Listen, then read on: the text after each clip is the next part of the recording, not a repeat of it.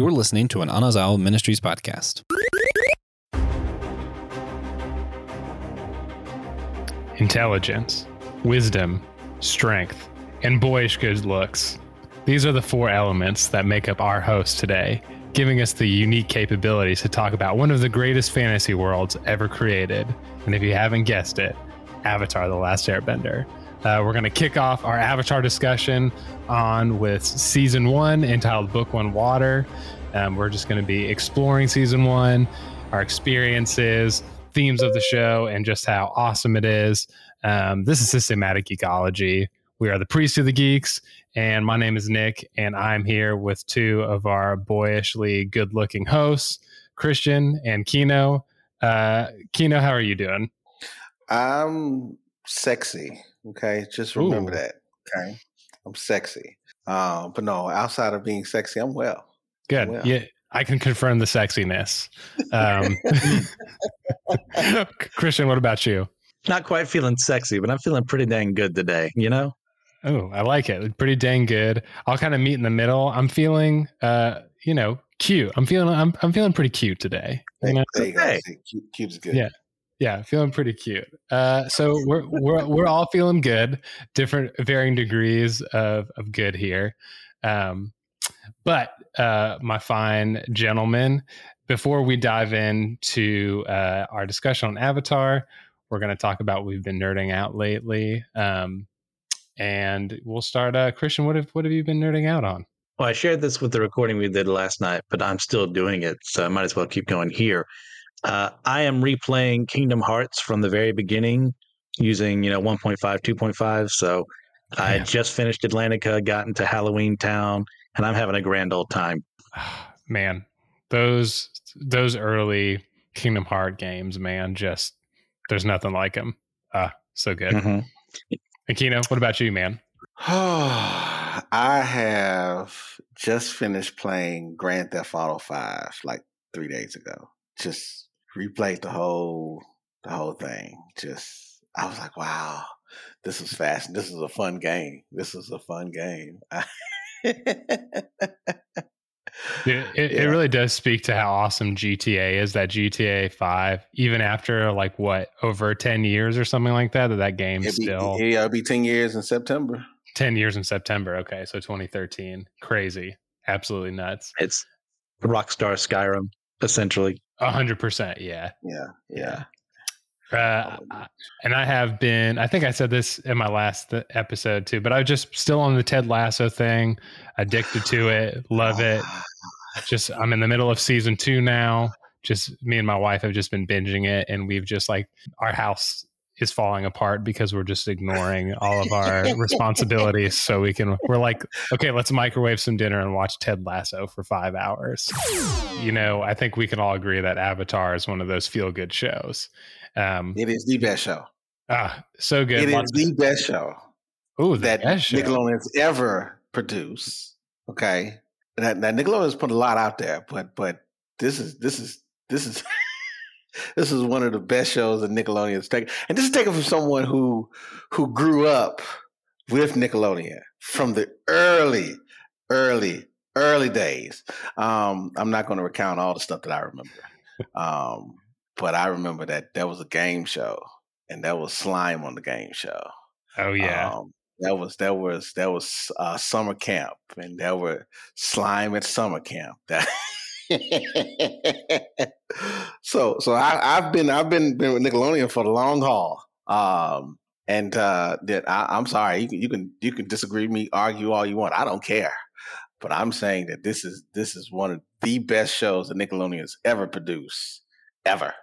And fight me on it. Let's do it.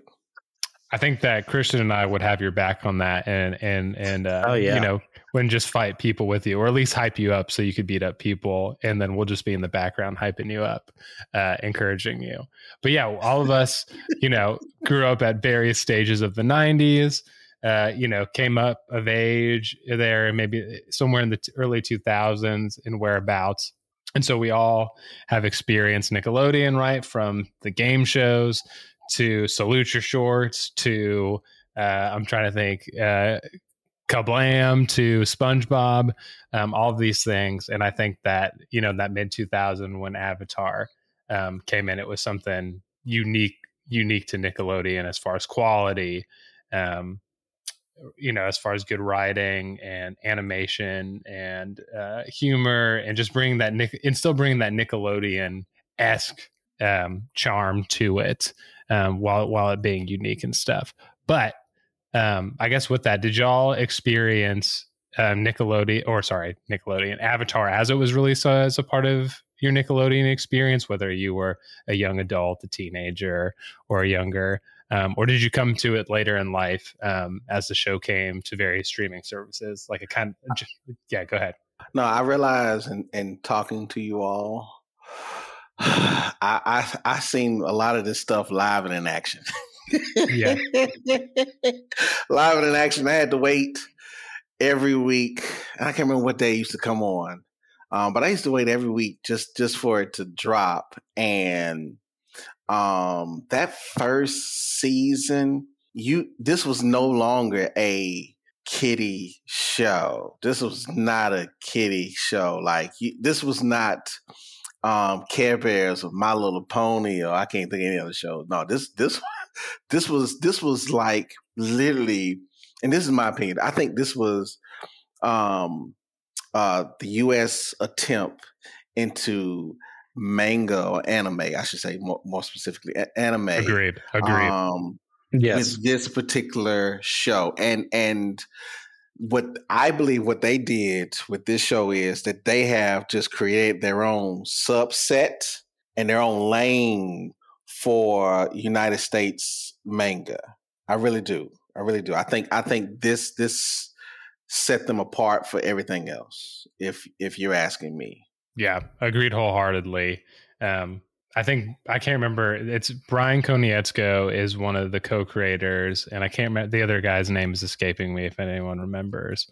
I can't remember, but they explicitly talk about how anime influenced the way that they animated and wrote things, and they said Avatar is 100% and basically an ode to anime. So yeah, I agree in it. I think it pulled it off really well and contributed to the quality of the show. But what about Michael you, Chris? Dante DiMartino? There it is, Michael D. And I think I listened to the Avatar Braving the Elements, like official Nickelodeon podcast, and I think they also call him Mike D as a kind of homage to Mike D from the Beastie Boys, which is also really fun. Yeah. As for me, I was never really a Nickelodeon kid growing up. We didn't get that kind of cable until I was about maybe 8 or 9, and this would have been 98, 99. So I grew up being more of a Fox Kids or a WB, and then eventually when we got Cartoon Network more there, then I never really looked at Nickelodeon too much. But when I got into college, they had this fanciful thing that I was out on my own called TiVo. And it allowed me, because back in the day, children, there used to be this concept of you had to watch something live to catch it. Otherwise, there were these things called reruns. So you weren't able to look at it unless you were there at that present time. But then TiVo changed the world forever, DVR. And I was able to record Avatar on Nickelodeon because I'd always heard about it from other people. Said, "This is amazing. You should watch it. It's totally your thing." And I'm like, "Well, where do I start? What happens here?" And eventually, it just started from season 1 at one point in time. I said, "Okay, I'm committing to it. I'm going to watch it episode by episode as they're rerunning it." Fell in love. I not to show my cards at the table already, but I love this series so much. It is overall a 10 out of 10. I won't rate this book a 10 out of 10. So how the math works out after that, I don't know. Don't worry about it.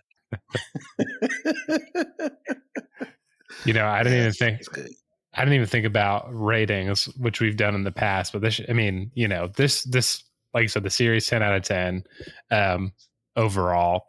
I don't know if there's a bad episode except maybe the Great Divide, when I'm sure we might jump on that for a second in here and see what our opinions are about that episode. But, for me, I grew up watching Cartoon Network and Nickelodeon. Those were kind of like my two main ones. And I dabbled in Fox Kids and WB, mostly for Yu-Gi-Oh and Pokemon and Digimon and stuff like that. for the WB and Fox Kids stuff. And then Cartoon Network, I've just really been attracted to that like unique, like mid to late 90s, like edgy kind of humor where it's pushing the line even for kids. Like if people don't know the history of like the Powerpuff Girls, they were originally going to release the Powerpuff Girls on Cartoon Network as like a kid show and call them like the Kick-Ass Girls. Like that's what they were going to call them. And it's like, that would that's have worked. Right? It would have. And it's crazy that that's something that like, could you imagine if a kid show came out and they called that like the same type of people would be upset. They'd be like, what happened to our values? And la, la, la. So anyway, I really liked that type of humor. And Nickelodeon had that with, you know, their various shows like early to SpongeBob, Fairly Odd Parents. And so for some reason though, I had never watched Avatar. And I think I was on a church retreat with my family somewhere when I was 11 or 12. And I remember everyone had gone hiking and I did not enjoy hiking at the time. And I just stayed alone in the cabin and turned on the TV and saw the episode. I think it's season 2 where they go into the library, where they find the library in the desert. And I remember I was like, this show's amazing. From that point on, I think I went and just every time Nickelodeon came on, I paid attention to, you know, 8/7 Central, you know, et cetera, you know, new episodes and figured out when the reruns were, as you do as a kid, and kept up with it ever since. Yeah. And probably rediscovered it in college when streaming services started becoming more popular. So I knew about it then and then returned to it as it started showing up on streaming services. Yeah. So for me, it's beautiful to see the evolution and the growth, the organic growth of Avatar that has happened. Because again, I remember watching it originally on Nickelodeon, dropping every week, and this was a unique show, but like the podcasts and the books and all that stuff, none of that stuff was available then. there was no, and so how they came up with this series again and to draw people in, and I say this a lot on the episodes that I'm on because I believe in the things that I'm saying, and I'm telling you that this is a damn good series, period. The whole shebang, and excluding the live action movie from M. Night Shyamalan, who we would never talk about ever again. That's just never talk about. There is no movie in Ba Sing Se. There's but to think about like how much people have now grown in love with this, and like, funny enough, my own kids actually like this show. We watched it when they were kids, with them. And it was this was a fun show. Gosh, man, y'all bring me back. I'm old.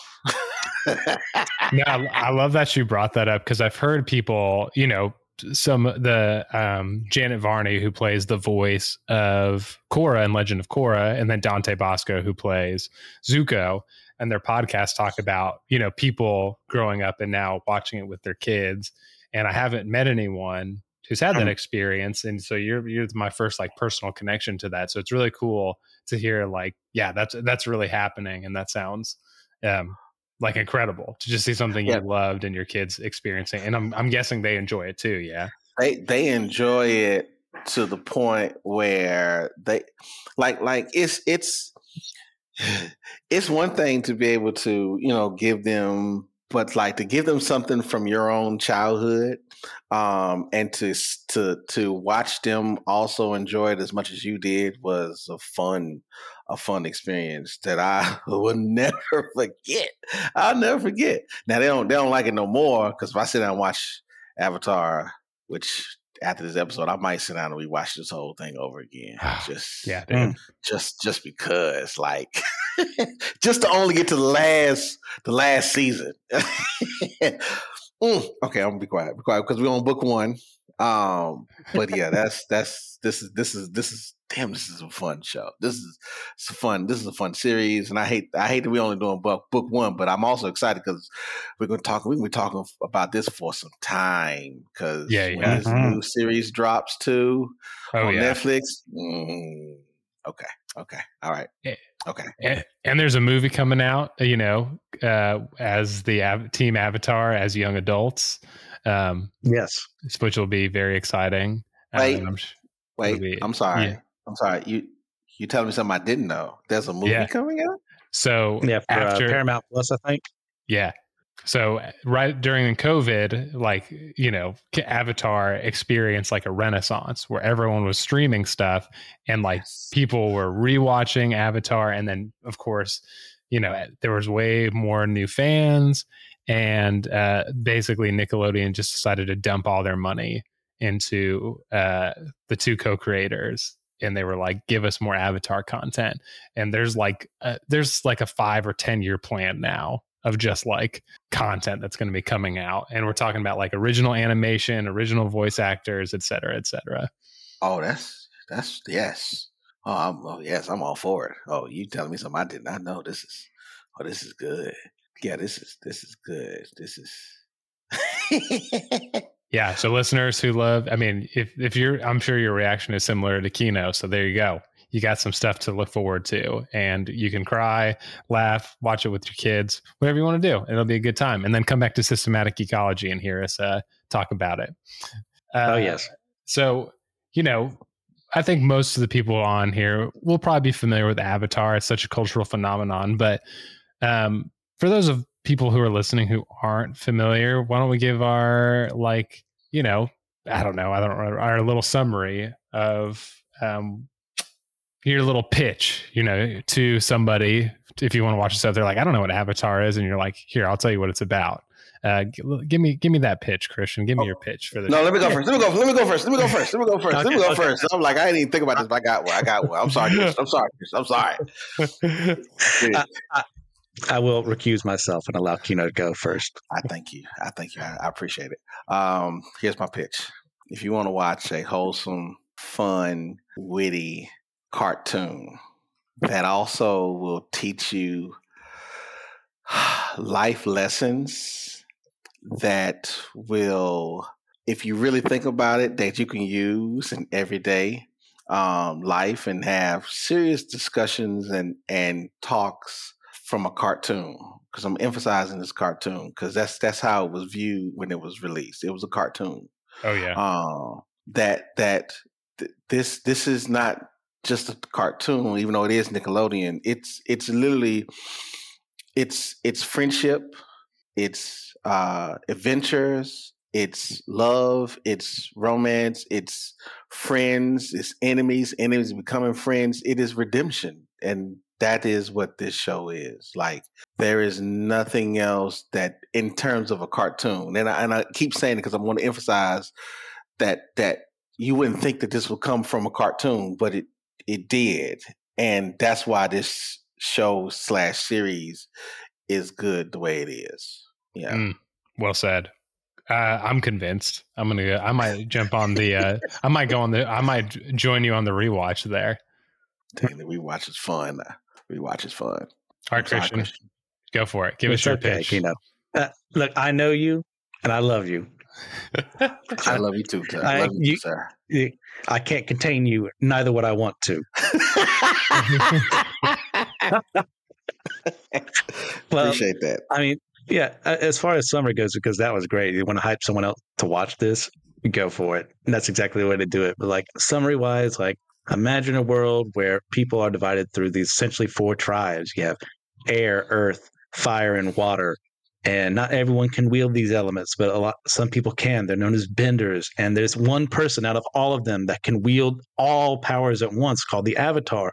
And it's their job to establish peace on this world, to make sure all the nations work together well. But 100 years ago, the Fire Nation rose up, tried to kill the Avatar, and he's gone missing. And now the world doesn't know what to do, as they're constantly at war with each other. There's no one to balance them. And now he's come back. And what can he do? Ooh. Ended on the cliffhanging question there too. What can he do? What? Oh, that's well said, sir. Well Thanks, said. sir. Yeah, I think I just pick up on both of those things, especially, because I feel like everyone talks about people who are benders, to talk about this world that's inspired by East Asian and indigenous, native communities where people can can shoot fire from their fists or make water, do blood bending or shoot air and fly and take earth and make rock armor and stuff, because I'm a big action guy, and so to emphasize that and then talk about the wholesomeness and the adventure of the show, where it's literally has all these deep tough things where it explores like war and death and family and broken relationships, but in a way that's like appropriate for literally all ages. Yeah. Mhm. And and just kind of piggybacking off of what both y'all said to add to my pitch and slash summary. Yeah. So all these elements are here, but season one is called Water. So as you can imagine, there's water all over the place, right? We begin the show with Katara and Sokka of the Southern Water Tribe attempting to fish on their canoe when they encounter a mysterious iceberg that contains an airbender named Aang, who, spoiler alert, we learn is the lost avatar, as a Christian hinted at. But why is water and the way that they, did this? Why is it such a great beginning to this series? And also, why is it such a great beginning to set off the domino effect on how we understand water in the Avatar verse in book one, and then as we go through through book one? It seems like how they did the story, they understood that the characters would have to grow through the journey that they are experiencing. Because if you think about in book one, especially in episode one, and then getting to, I forgot what episode it is, but when they finally make it to the Northern Tribe, did they make it to the Northern Tribe in book one? I don't remember. Yeah, they do. Yes, that's the end of book one. Yes. And when they finally make it to the Northern Tribe, that you see where these worlds have been divided, even though they are together. And so you see also how these kids try to make sense of the world that's around them, because all they knew was war. That's all they knew was war. They heard stories of war. They've seen war. They experienced war. And to then come to then be exposed to someone who never knew war, and to try to tell them about the war that's going on, all because they have been going. Mm-hmm. It's a hard pill to swallow, but if you think about why water is so important, because water can take on the form of anything, no matter how it is put under pressure or how it's heat up or how is it cooled down, it still is the same substance. It's just the impact is different depending on what is experienced. I like that last part a lot. Yeah. I think the focus on water too is really important. It's the season 2 quote, but Uncle Iroh says that water is the element of change. And what happens here? Because of a water bender, the world is changed forever by Katara freeing Aang from the ice, re-beginning his life as the Avatar to get on his mission that he was denied for 100 years, to bring the world to peace again, to have all nations working in harmony with each other as best as possible. And water as well in the series is so important because we see the Fire Nation is so afraid of them, because they know, well, if the Avatar ever died, well, the next one is going to be reincarnated in the Water Nation, Water Tribe. And I think, what is it? Like, it's fire, air, water, earth is the order. Right. And like, it's very cyclical. And they're just so afraid because they know that if the Avatar is trained within the Water Tribe, then change is coming to where the superiority they have right now, the hold they have of the world, is going to end. Oh, yeah. So good. And I had even forgotten about them even anticipating that the next reincarnation of the Avatar would be in the Water Tribe. And it just so happens that it's not a waterbender, right? It's the airbender, Aang, but ends up in the Water Tribe anyway and works to bring about that change, which is really cool. And I think too, No, just think about, I really like the idea of the division too, even between the two water tribes. And, I even think about when Iroh, I think this might be in season 2 as well, but maybe not. It might be in season 1 where Iroh teaches Zuko how to reflect lightning back if someone shoots lightning at them, and it's second season. So surprise, surprise. Sorry, spoiler alert. So, but Iroh has developed a fire bending technique while watching from water bending masters, essentially from other techniques. And so I think we get this flow throughout the series where water, at least throughout the series, but I think especially in book 1 too, where we're seeing this iceberg break and melt and bring about the Avatar, and then flow through, and we see kind of these obstacles breaking and getting out of the way to allow that change to flow. And I think it's clever to tie in the Avatar cycle as well with the air and the water and earth and fire, as we learn later on too, that these divisions and these individual cultures are celebrated, right? But it's this isolation too that brings the downfall of these nations and their division, because they're isolated. And we learn later in the legend of Korra and all these things that part of Avatar Aang's, before that, his bring balance brings more of these cultures together. And I don't know if it would have been as successful or would have flowed as well if it didn't happen in the water tribe and it didn't start with water, for that and all the various reasons that we've talked about.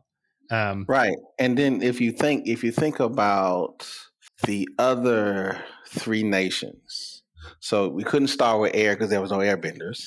Right. Yeah.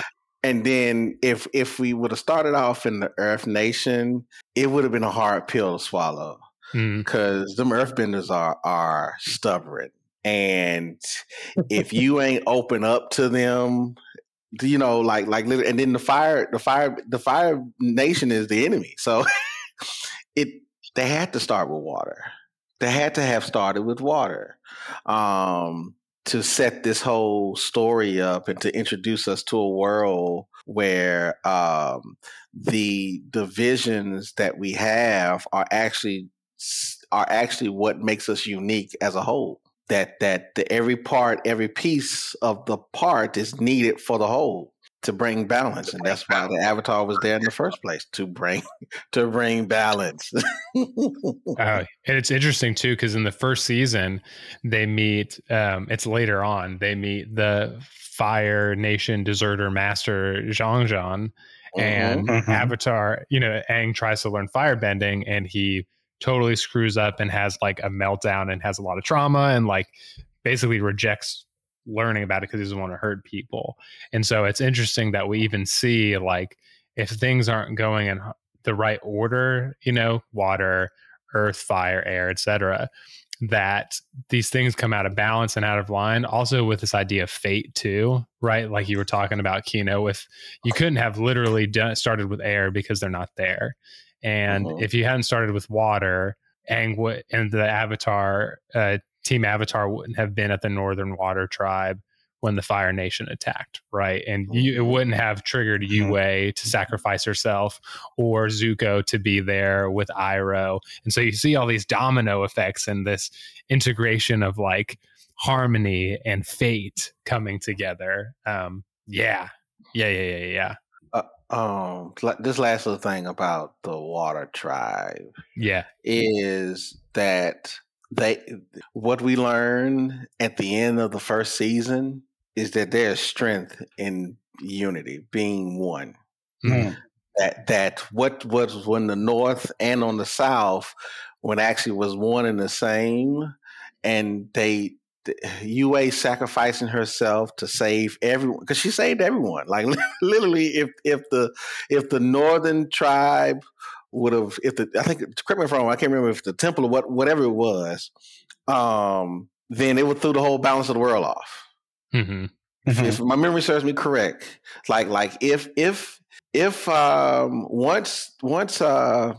what was that general? General Zhao? Not Zhao. What was he? Yeah, General? Zhao. Admiral Zhao. Zhao. Yeah, you got it. Admiral Zhao killed one of the fish in the koi pond that was yin and yang.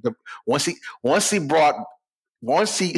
messed up the balance in everything, it only took the sacrifice of one to bring balance to it all. But not only her sacrifice, but her sacrifice made life possible. That from from that sacrifice, everything else flowed because everything else was an easier sacrifice to do. Yeah. Oh, and just that unity and Yue as sacrificing herself and even being resurrected, right? And the Avatar being this literally incarnation of harmony, and how relating it to even like this idea of Christ and the body of Christ and unity, right, with this division, and then the resurrection and the ultimate power and laying down your life for your friends.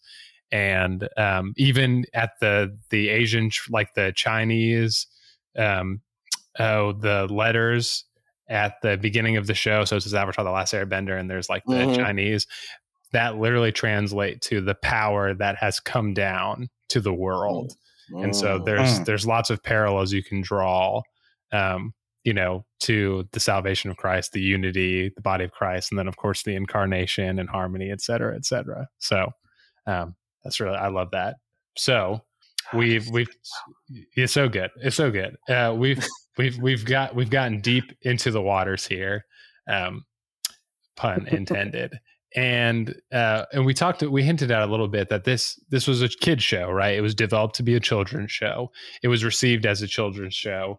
And I think that it's only been, I think diehard fans from the beginning knew there was more there, but I think over time, as it's stewed with people and as people return to it, people recognize that it's so much more than that, experientially as well as thematically. And so even though it's a children's show, written as a children's show, it explores some of these heavy themes that we've touched on, right? War, broken familiar relationships, vengeance, forgiveness, all these things. But what are some of those moments specifically that just hit you so hard that it still sticks with you and it brings you back to wanting to watch the series again? Well, let's start off with a very soft subject, and that, of course, being genocide. And and like early on, we know like through background, like the air nomads were wiped out, but like then as soon as Aang goes to the Southern Air Temple to actually see what happened there, he sees Monk Gyatso's bones and the Fire Nation soldiers that he killed in this his moments there, and he realizes I am alone. Because of this great evil done in this world. Obviously, it's not shown on screen, the Fire Nation wiping out all the air nomads because this is still a children's show. But you can't just gloss over that. Like an entire people were wiped out because of the Fire Nation's depravity at that point in time. Yeah. Oh, man. When Aang goes to the Southern Air Temple, and is it the Southern or Northern? The first one's a Southern. They go to the Northern one later on. That's right. So the Southern, and when you see Gyatso's skeleton, like you said, you're like, dang, they went there. They went there. Yeah. It was it speaks to it speaks to the human condition of fear and anxiety will isolate us from the world. Which then puts us in a bubble that only those who truly love us and are curious about what's inside will be able to peek in and get in. Yeah. Because even in this first season, you get hints that this is not just indicative to the water tribe, and we seeing glimpse of the firebenders, and I'm trying to remember. Please forgive me for not being prepared on this part, but I'm trying to remember if we learn of Zuko's story in the first season. I don't know if we learn his Big backstory of his scar. Yeah, we do. We get the Agni Kai Yeah. scene, which, by the way, Azula is in the background for that scene, if I remember correctly. Yeah, that's in the episode The Storm. Yeah, so it is in the first season we learn about that. Yeah. Thank you. So you what this show really does is it talks about the journey of self-discovery, family dynamics, friendship, and our responsibility to the greater world. And even in this first season, it's fascinating. But again, you don't know this because you're watching. Again, I'm going back to what I said earlier, a cartoon.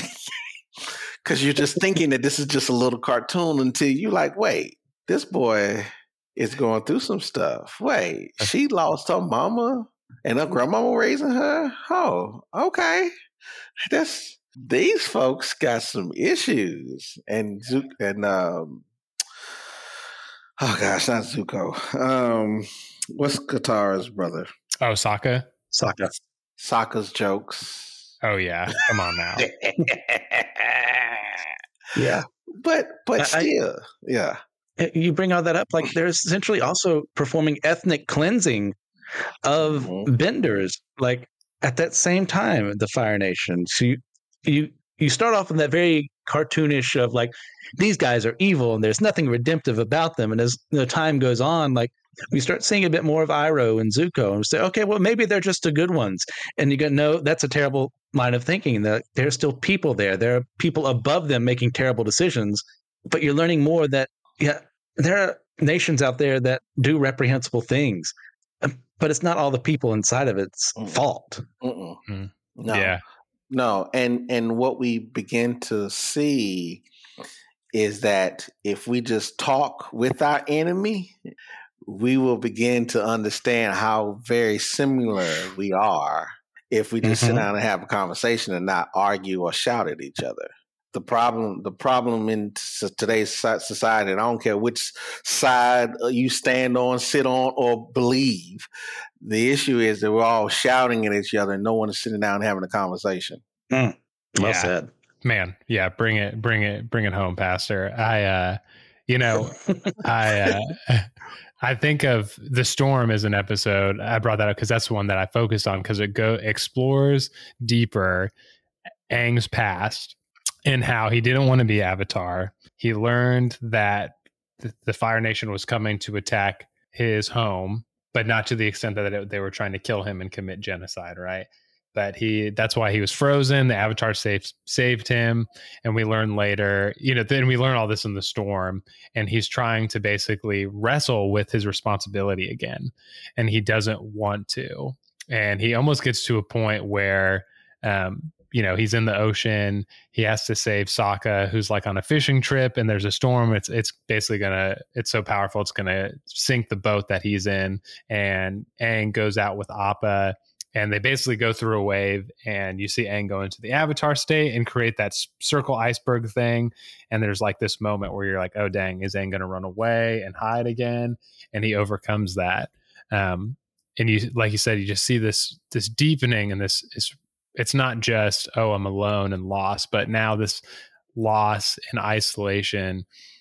Am I going to let that control me and become my identity?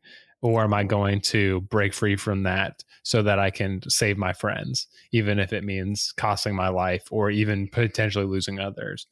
And in that same episode, we see Zuko wrestling with his past and how it was his father, who's insane, right, is this son of, this guy who started the whole war and committed genocide, right? And that's not who Zuko is, right? He wants to love his dad. He wants to be close with his family. And in order to do that, he basically has to do these atrocious things that he just can't bring himself to do. And so we get this other thing where he's experiencing trauma and loss and separation from family. And he's kind of, he goes through this, I think, probably a lot more deeply throughout the series. But in season 1, like you were talking about, this overcoming of trauma to self-discovery, to move forward, to grow, not just for yourself, but on behalf of others. And then you see Aang trying to befriend Zuko, even though Zuko is basically trying to capture him and destroy him, which is one of the best bits of comedy and one of the great, just wholesome things throughout the show that develops into their friendship. Or I don't know, I wouldn't call it a friendship maybe until the end. But we see that develop in their relationship. And I just love that about the show. So I guess the thing that hit me hard, but on the opposite side of things, what are some of the more lighthearted things, right? As deep as this show gets, we also get some of the most lighthearted writing and humor of the show. So I guess for that lightheartedness, what were some of those things that kind of stuck out to you that also continues to draw you into the show? I think it's the fortune teller episode where they're having that big old debate of, I've predicted these things, and Sokka's like, no, look at the science behind what's going on here. you dumb yokels. Like, and of course he in his own Sokka-ish way being kind of jerky about it instead of, giving information better. But that's what makes it funny, is that they're being jerkish. He's a huge jerk, and he's cracking jokes at the same time at their expense, all while Aang and Katara are trying to solve the problem. And he's like, why don't you people just get the science? And I can't imagine why I would ever be upset at that right now. Even though it's so funnily done in this episode. Oh, and it's funny because, the best part is that they both end up being right about what's happening. Right. But just for it just makes the irony and the frustration that Sokka experiences all the more hilarious. Yes. Listen. So one of the wholesome things about this whole show was how Sokka was. He was that guy. He was a ladies' man. Like, no doubt. He every season, if my memory don't serve me correct, he was talking to some female. Oh yeah. Every season. He was hooking up with somebody. He had game. And so it's like and as much as corny as he was, he still had game, and them girls liked him because he was comfortable with who he was, and he wasn't going to change for anybody. That should be a lesson, though. Like, even if you're goofy or funny, embrace that. Embrace the silliness of yourself. Even if anyone else that's taking you serious, don't take yourself serious. Be cool. Be happy about who you are. Because Sokka was. Oh my gosh. My draw in is also Sokka, for all of the things we've said. But one of the moments that I love, and I can't help but like smile in like a middle school boy, because I was essentially like around that age when I saw it for the first time. And where Sokka goes to the Kyoshi Island and meets Suki and the Kyoshi Warriors, and he's just a total jerk. And he's like, I'm a guy, I could totally kick your butt, and just gets put in his place. And then they train him. And then at the end, when they're fighting and she kisses him on the cheek, and, I can't help but like just be a little middle school boy again, where I was, you're like, that's so sweet. I remember also going through stuff like that and just learning about, just being attracted to people and learning about other people and how relationships work. And Sokka, like you said, I think we've all mentioned this, but the way that Sokka does it, he is such a great way to measure growing up as an adolescent boy specifically, but as an adolescent in general, just because it's done so wholesomely. But, he's not perfect. He makes mistakes, but he fumbles his way, and it's hilarious. And he's the comic relief, as well as the person that experiences love and loss too. So, but Sokka always had the plan, though. Sokka always had the plan. Yes. You can say whatever you want, but he will always have a plan ready for you, though. Yeah, that's something new over time that he learned how to do better. Like, he doesn't start off as this master strategist, but like over time, from like adapting to the situations he keeps running into. Like, it's okay, this is how I can handle myself. I know the capabilities of my friends here. I know the capabilities of the people fighting against us. Let's plan around that and make things better for everyone. And that's such a great growth of a journey from some loser, non-bender who in this world is essentially powerless compared to other benders, all the way to like commanding those same benders in a fight. Yeah. Yeah, I forgot. I forgot about that parallel. That is so true. He is literally not, quote unquote, one of the strongest in this universe, but he is one of the strongest characters in this universe. That he can stand toe to toe with any bender, and oh yeah, that's wow. Oh man, yeah, I'm definitely gonna be watching this show. I'm definitely gonna be watching this show. I'll be taking notes because in one of the great things about rewatching things and rereading stories and even rereading the Bible. Oh yeah. Is that every time you come across something that you think you know or notice a scene, you will find another jewel hidden that you did not discover before, only because you took the time to redo it, to go back over it, and you didn't quit. That's the other thing. People like to quit. Because the reason I said it is, please allow me to just rant real quick. Go for it. My best friend refuses to watch this show because he thinks it's a kiddie show. And I've been trying for years to get him to commit to watching the show. I've even told him to watch the last episode of the last season just so you can understand what it all was about. He refused. And so I am, y'all forgive me, but I hate him for that. I love him, but I hate him for it because this is a great show. But I get it, though. I get it because, again, he and I, we're the same age. And so that's why he see it as a cartoon. And I'm like, this is not a cartoon. This is not a cartoon. It looked like one, but it's not. And yes, it say Nickelodeon, but it ain't. It ain't. Yeah, so I just pray. Man, it's true. I'll pray for you because, I experienced something similar where like, I love Lord of the Rings, right? I'm a big Lord of the Rings nerd, but I get when people are like, I'm not really into that. I get it. You know what I mean? Or I love Buffy the Vampire Slayer. Someone's like, I'm not really my thing. Yeah, I get it. But when that's a unique thing where I think even in my own, where someone's like, I refuse to watch Avatar because I have, and I'm like, why? Like, just watch it. Just give it a chance. If you just watch, like you said, whatever choice episode, I can't imagine anyone not enjoying it. And that might just be a me problem, but it seems like it's a lot of other. It's a them problem. It's a them problem. That is not me. That is not me. Yeah, no, not here. Not here in this area, this circle.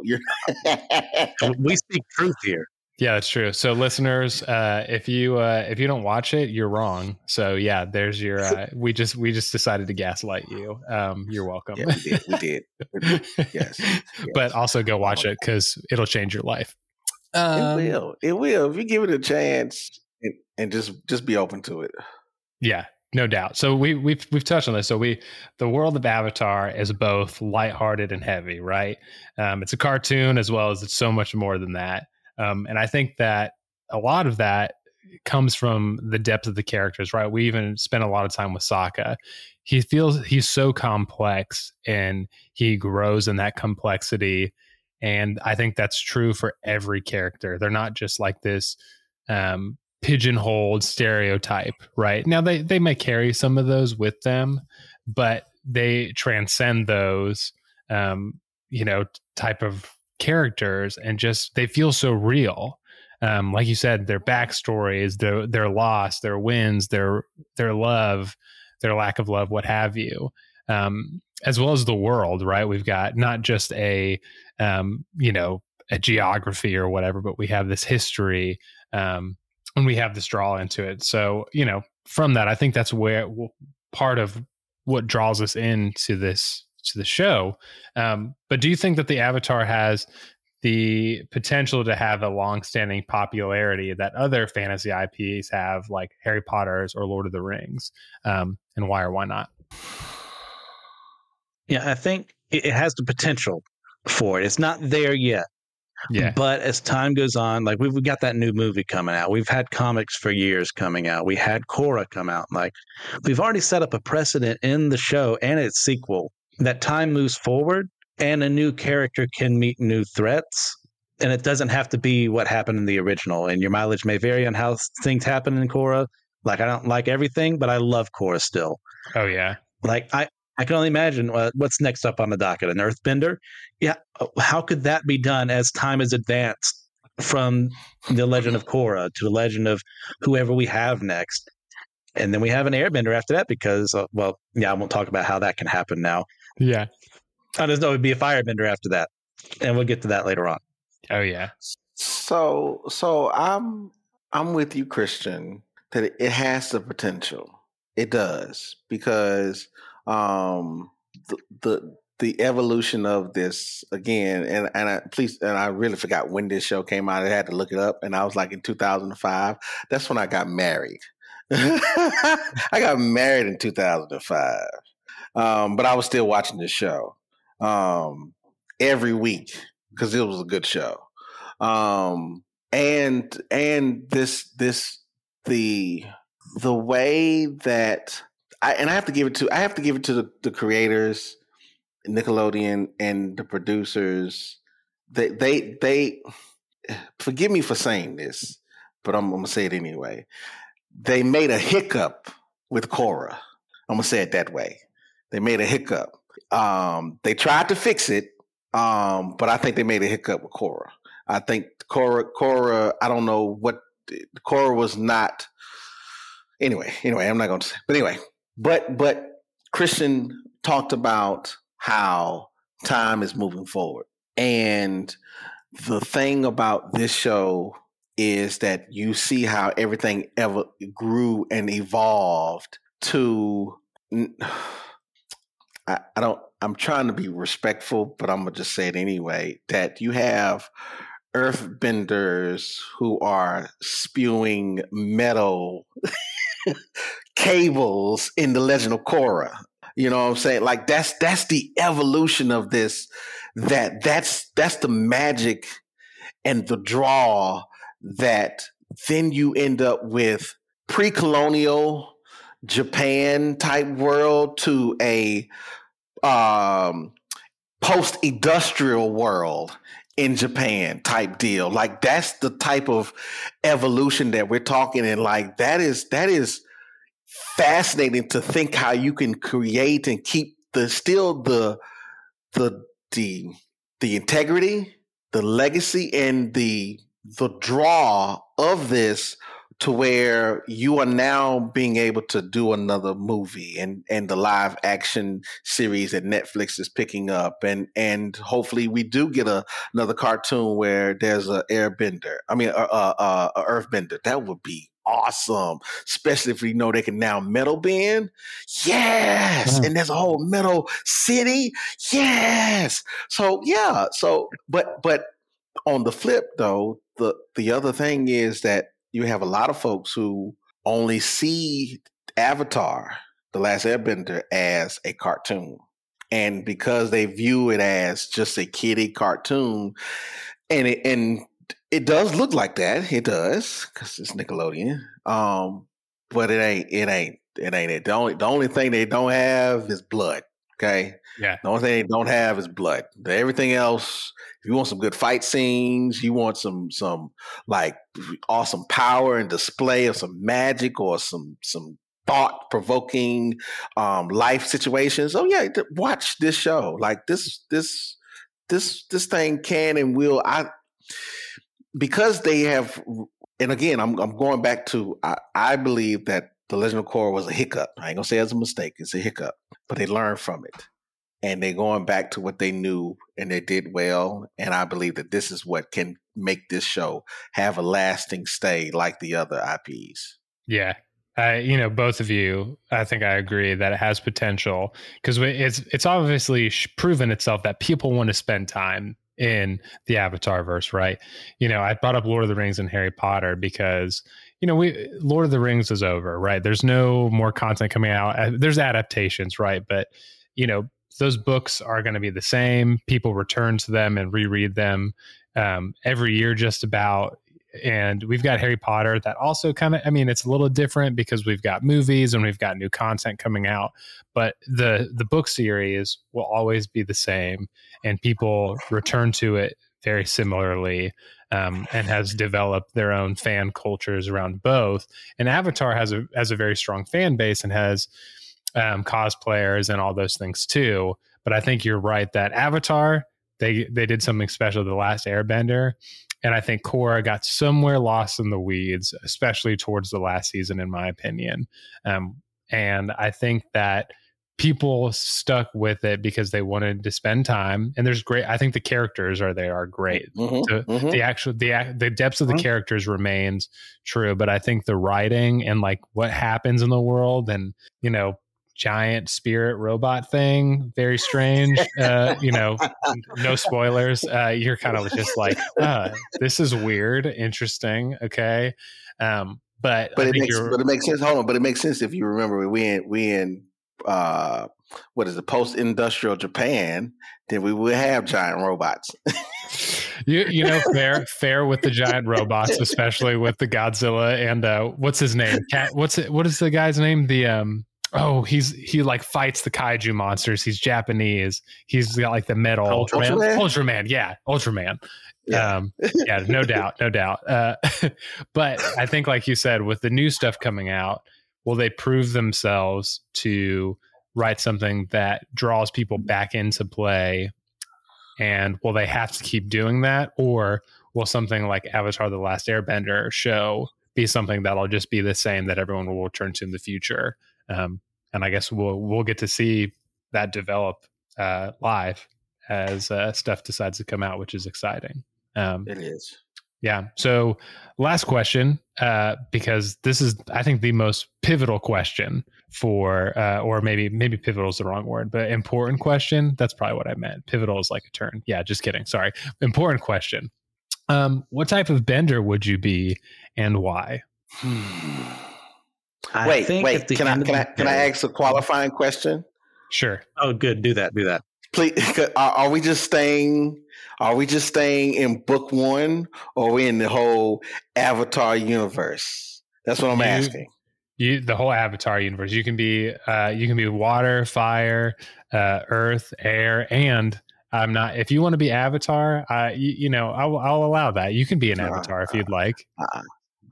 Man, that's too much responsibility. It is, and I don't want that. I don't want that responsibility because I would kill everybody. I forgot we've talked about this. I feel like Kino. Yeah, I feel like Kino has said multiple times that if he had the power, he would kill everybody. Yeah. If I don't have to be an air nomad specifically, I would choose airbending every day. Flight, transporting over long distances by myself. The versatility you get with airbending, like, I just love how over the show and over the sequels, we learn how it can be used differently. And it's, like I said, it's they're all really versatile in their own ways if you know what you're working with those particular skill sets. But I think airbending alone, everyone wants to fly. Yeah. I'm going to fly. And my backup would be probably waterbending. Gosh, it's hard to choose because each form, as we've learned, evolved. That the forms don't stay the way that they were originally intended, but it do actually go back to the way they originally intended, which is interesting in of itself. You know what? I'm gonna call it audible, and I'm going to say I would rather be the what's the earth turtle, the big turtle. I would rather be the one to give you the bending. Lion turtle? The lion turtle. I would rather be the lion turtle to offer you the wisdom of your bending than to have that. Because again, I am going to say, to answer your question, water bending.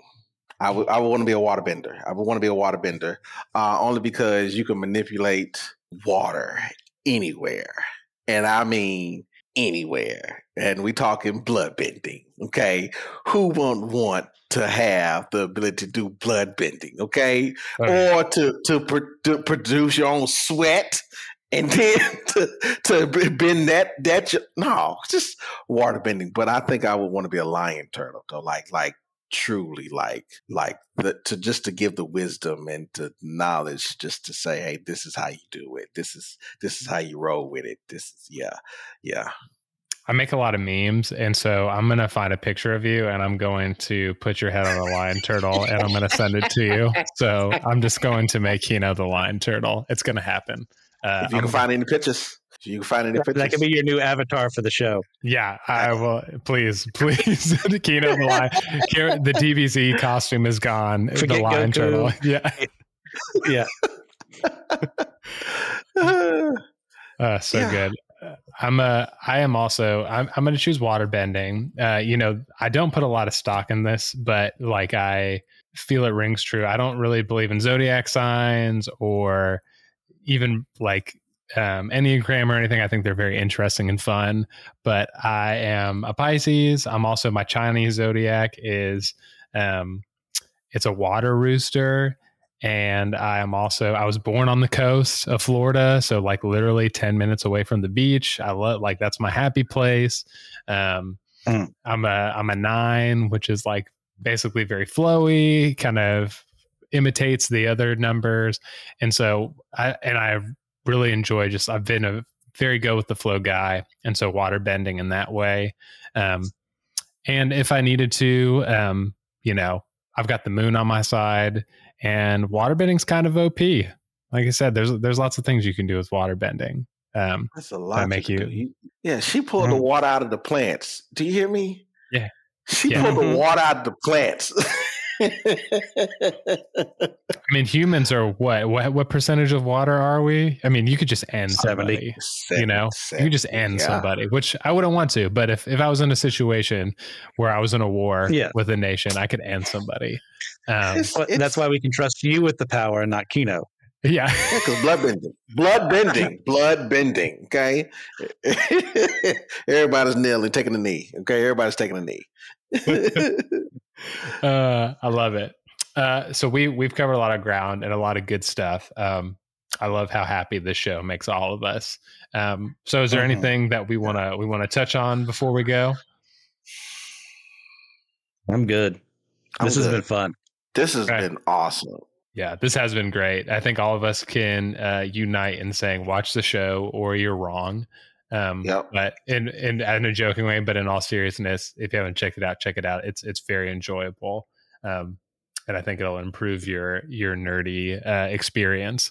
But yeah, before we go, let's move on to some recommendations. Anybody, Christian, what have you got to recommend to our listeners? Yeah, sure. This run just ended. It was Chip Zdarsky's Daredevil run he did with Marvel. He's been there for several years. He had the Devil's Reign event as well. If you want to know who Daredevil is as a character, this would be a good enough starting place. There's going to obviously be continuity. You're not going to know if you're just getting in there. But I think it's enough for you to understand what's going on. He shows respect to Spider-Man that hasn't been shown for years by the main writers as well. It's a shame he doesn't want to write Spider-Man, but if I had to deal with that editorial, I would say no too. But his Daredevil, his Elektra, and her run as Daredevil too, magnificent. Well worth checking out. I love it. Go check out that Daredevil run. Kino? Yeah, so I was trying to remember. I was watching the DC the evolution of DC Comics docuseries on Max. Yeah, because I'm not a comic book fan. I'm not, and I've been trying to listen to Will's recommendation because he told me about that one comic about the Star Wars. And there's some more comics that I've been looking at. And so I would recommend, if you're not like me, if you're not a comic book fan, because I love to watch anime. I just do anime and I just dabble in manga. Don't ask, because I dabble. It's literally just one. I just read one. No, two. I'm sorry. I take that back. I read two series. But the DC comic documentary on Max series was actually eye-opening. I didn't know I knew, about Superman and all that stuff, but I didn't know all the stuff that went into the comics. And even though we had stories and discussions about it, just to see it again and hear it again and to see how, gosh, comics struggle. And here's the shameless plug. I realized why I'm watching it. Because my kid can draw and he actually wants to do comics. So I'm trying to get into what he's into as well. Because he has, he does not get it from me because I cannot draw a straight line. But that's what he's into. So I would recommend the DC docuseries on DC Comics. I'm on the Max docuseries on DC Comics. That's what I recommend. Ooh, I like it. I need to get Max. I don't have it. I tend to, find alternatives for watching stuff, but maybe I shall do the same for that docuseries. Wait. So let me say, you got to find friends to share. You got to find friends to share. That's you say, hey, this is mine. What you got? Yours. Just find friends to share. That's all. Ooh, we talked about being in isolation, and Avatar's bad. Find some friends. Share your share your goodies, your logins. I love that. I started my first year as an English teacher, and I had to revisit. I've been revisiting things I haven't read in a long time, and so I just finished Lord of the Flies.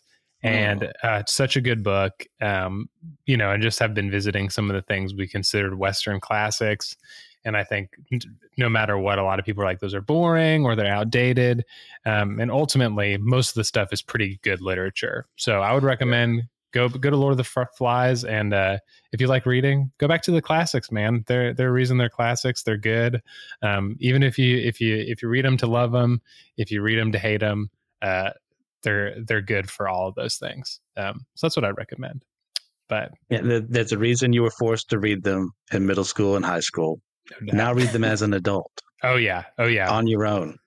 Yeah. Once you pick up those subtleties, like Kino was saying, when you return to something, you can bring those adult eyes and your lack of innocence. Deepens your experience, whether good or bad. So there you go. It does. So. All of our listeners, thanks for joining us, benders and non-benders alike.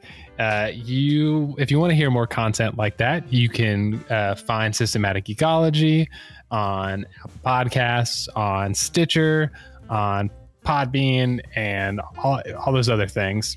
You can find our YouTube channel where we do awesome stuff. Christian has a lot of awesome, cool stuff on there. You can watch him on their stream. And we've got Instagram and Twitter where you can find us, Systematic Geekology. And just we also have a Discord community. So if you want to, send us a little money our way, hang out with us on the internet as well, you can get bonus episodes and things like that. So anyway, we have lots of nerdy content for all of the geeks. But anyway, I just wanted to say thanks for joining us. And remember, we are all a chosen people, a geekdom of priests.